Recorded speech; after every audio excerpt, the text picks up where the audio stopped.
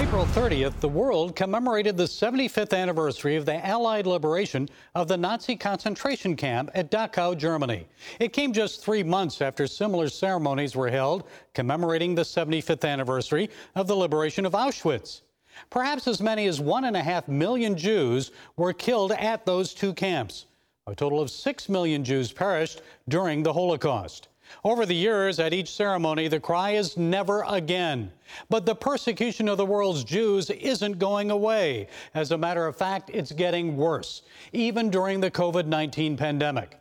Here's just one recent example. This anti-Semitic vandalism occurred on the first night of Passover at the Eitz Chaim Synagogue in Alabama.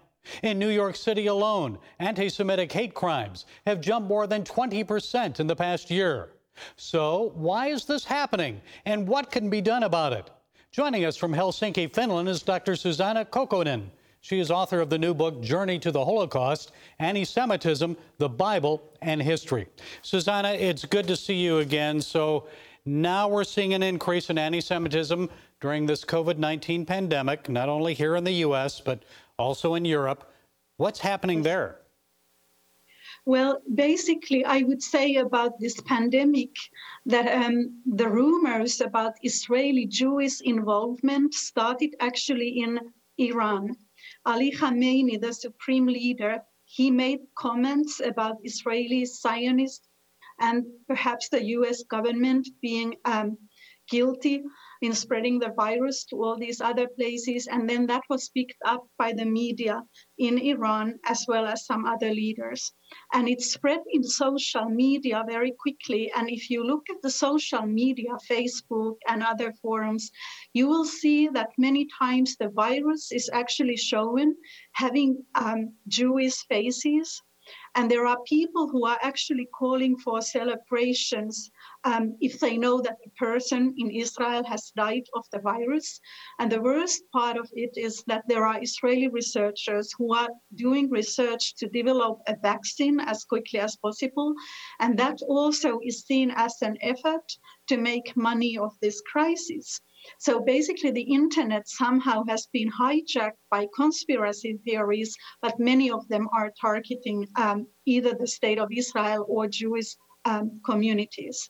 And then, of course, we have had many incidents of vandalism, and one was in Huntsville, Alabama, where I have visited many times, one of the most pro-Israel places I have learned to know in the United States.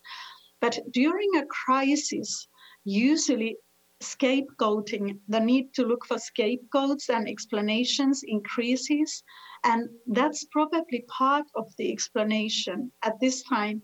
And even here in Scandinavia, even specifically here in Finland, where we have a very small Jewish community, we have actually seen vandalism in the recent months targeting Jewish synagogues and graveyards and the Israeli embassy here in Helsinki, which we didn't really think we would ever see in this country. Right here in the USA, in New York City, Mayor Bill de Blasio came under fire for singling out the city's 1 million Jews for warnings when only one Orthodox family holding a funeral violated stay-at-home rules. So why should that response by de Blasio be of concern to us? Well, I think singling out the Jews when anti-Semitism has always connected viruses and the Jewish communities, that's very dangerous. Because when you talk about racism or hatred, it's not the same thing. Anti-Semitism specifically targets Jews, and there are very specific images that are associated with that. And that's why these kind of comments are very worrying, especially when they come from a leader who should be representing all of the communities in his area. And it came just after an attack in New York on a rabbi, his home, on Hanukkah, I believe it was. So your book is about anti-Semitism and biblical history. So tell us about that. What's the connection there? Well, so basically, when we try to understand what's happening today, we can't really do that without understanding the past. And the past even includes the Bible, because this hatred of Jews is actually rebellion against God's choice. God made a choice. He chose the Jewish people to bring us the Bible, the prophets, and the Messiah. And people are rebelling against that. So my book actually starts from the Garden of Eden, and it comes all the way to our time, including the problems we have today with Iran threatening Israel with genocide, as well as Holocaust denial.